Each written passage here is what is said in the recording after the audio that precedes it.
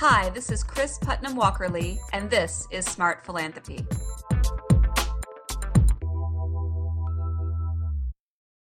Often I'm asked by foundations, how can we involve key stakeholders in our decision making? Let me give you a few examples. But first, let's talk about who those key stakeholders are. I think key stakeholders are three different types of people. The first are those most directly impacted by the problem you're trying to solve. The second are people who are attempting to solve that problem. And the third are people who could be solving that problem with you, but aren't fully aware of their role or that the problem exists. So let me just briefly explain who I'm talking about in those three areas. The first is people who are impacted by the problem. This could be residents in the local neighborhood, youth in the school system, women who are surviving domestic violence, whatever the issue is that you're seeking to address. These are the people who are feeling the pain of that issue, who are experiencing some of the challenges that you're seeking to solve. The second are people who are attempting to solve this problem. This could be neighborhood residents, nonprofit leaders, researchers, policymakers, experts at any level, local, state, or national, who are attempting to solve this problem and who likely bring a lot of experience and knowledge to bear. The third category of people are those who could be helping you solve this problem, but either aren't aware of the problem or aren't aware that they have a role in it.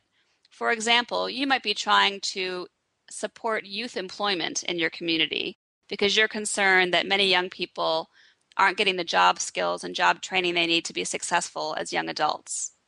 The CEO of a major bank or corporation in your community might not be aware of this problem and might not realize that they have a connection to it.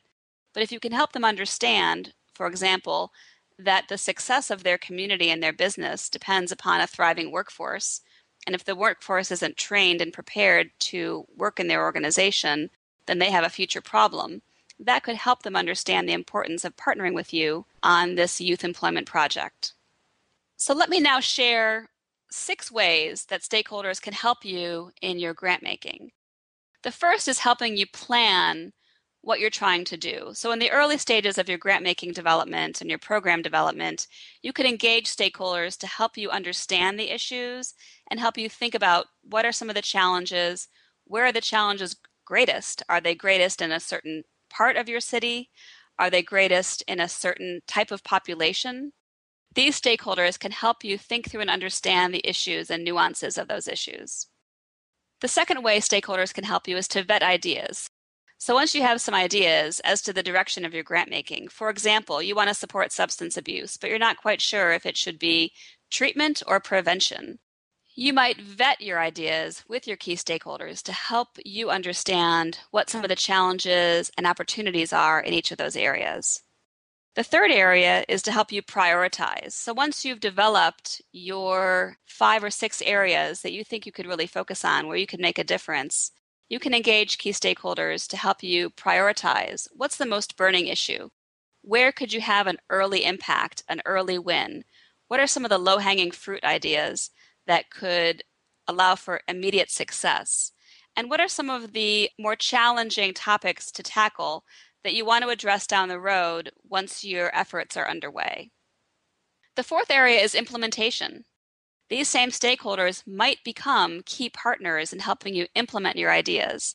It might be the nonprofit organization that you could then fund to launch a new intervention related to domestic violence, for example.